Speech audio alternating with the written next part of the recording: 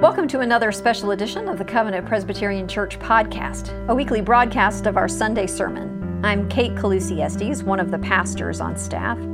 Our ministry of worship continues even though the circumstances around the COVID-19 pandemic have caused us to cancel our in-person gatherings for the time being. Covenant Presbyterian Church is an open and affirming congregation. Our primary mission is to equip God's people to serve Christ in the world.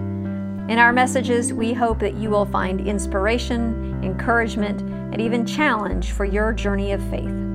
We invite you to listen with us now. There must be someone in your life who says your name in a way that feels safe. It feels like home. I'd love if while you are listening, you think about who that is and you share that with us, because we want to know who holds your name in their hand and in their mouth that it feels like home to you. So share it in the chat with us so that we can celebrate that with you. And now listen to this text from Mark.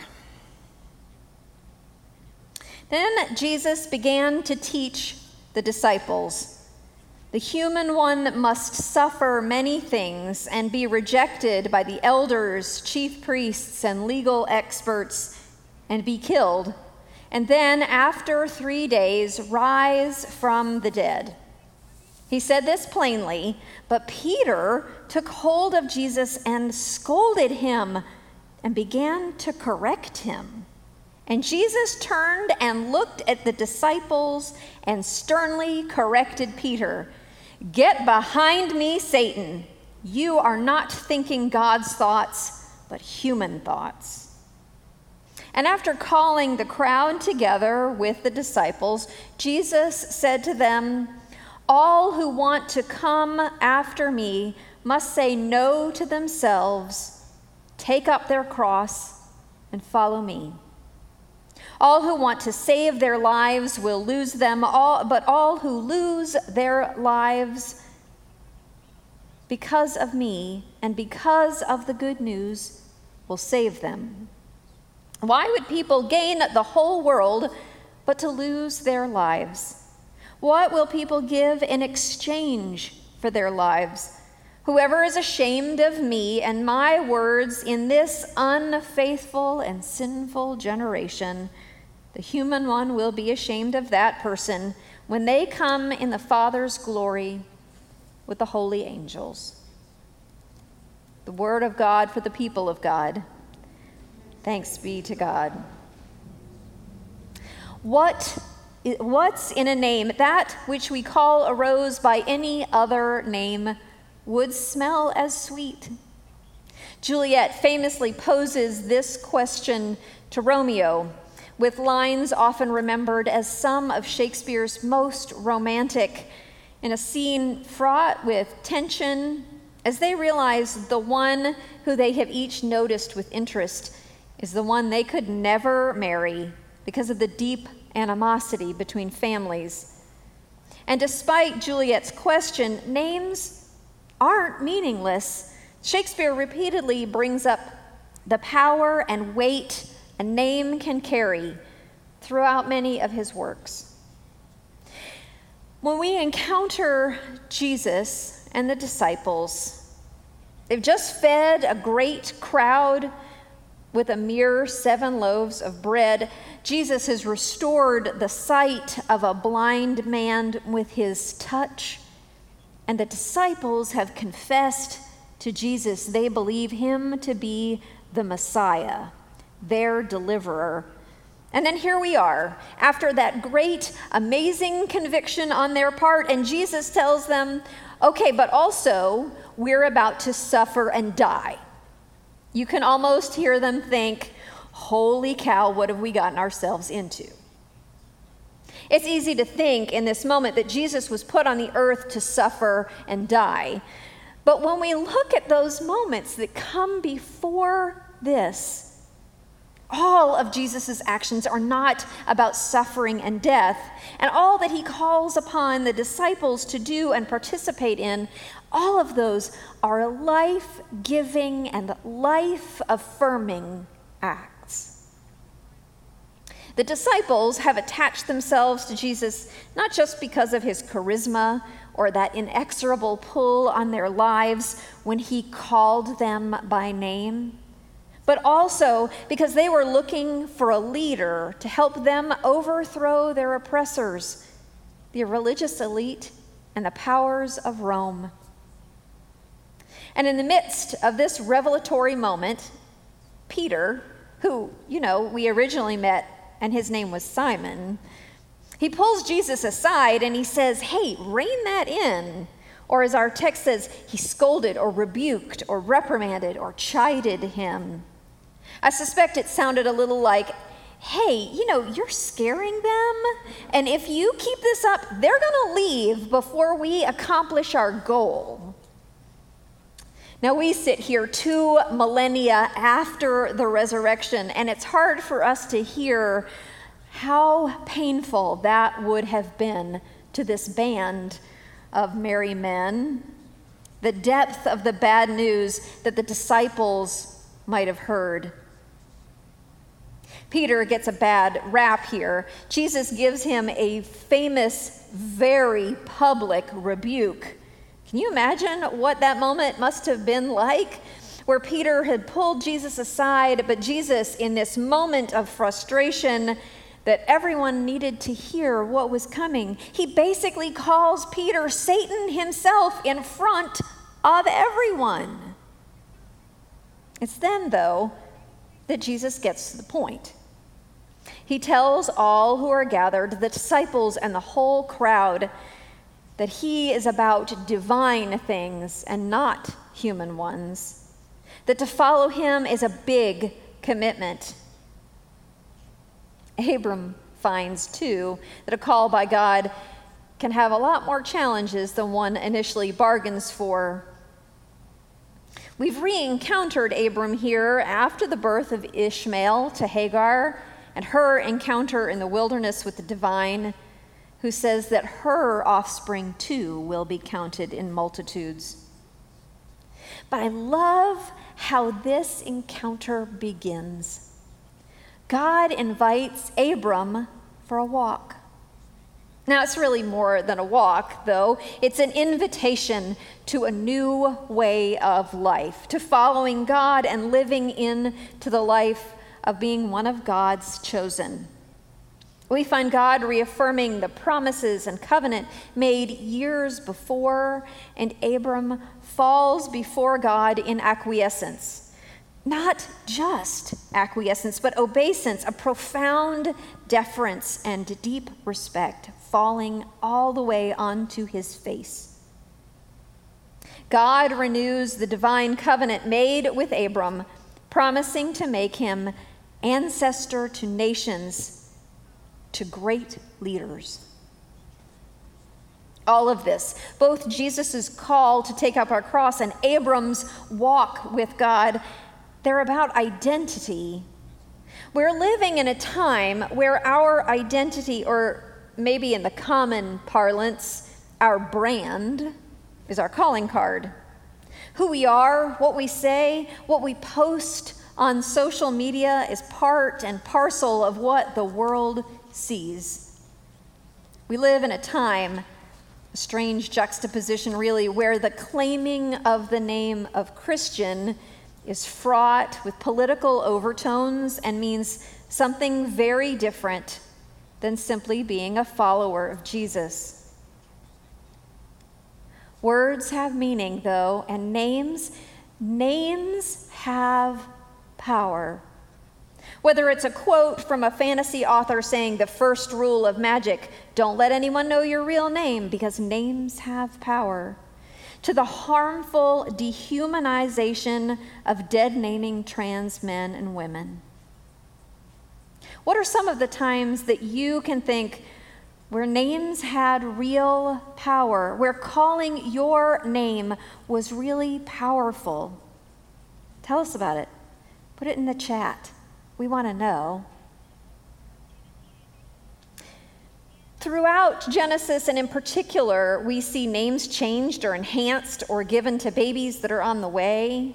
In that story of Hagar's flight, Into the wilderness, she encounters God, who also gives her the name of the child she is about to bear, Ishmael. And a few short chapters after this, Jacob, Abram's grandson, will wrestle with a divine messenger throughout the night, and in the morning is christened with a new limp and a new name. Genesis is just one of the places that is filled with new names and new purposes. We see the power of names in lots of different ways. Years ago in my office on campus, I had a piece of art on the wall that was Arabic calligraphy of the 99 names for God.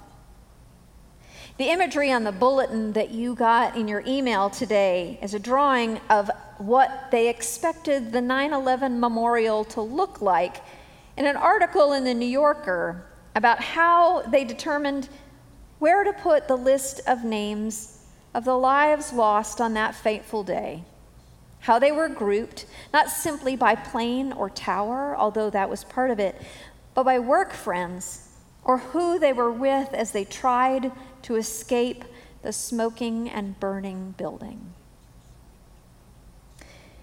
Just this week, I heard an article on NPR that mentioned the AIDS quilt.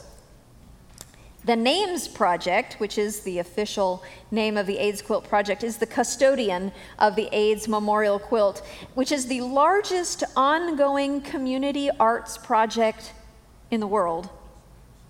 It's dedicated to remembering the name of each person who died in the AIDS pandemic that began in the 1980s. Both the quilt and the Vietnam Memorial were mentioned as a part of a larger story about how we might memorialize this last year of pain and sorrow and recognize the lives of those lost to COVID.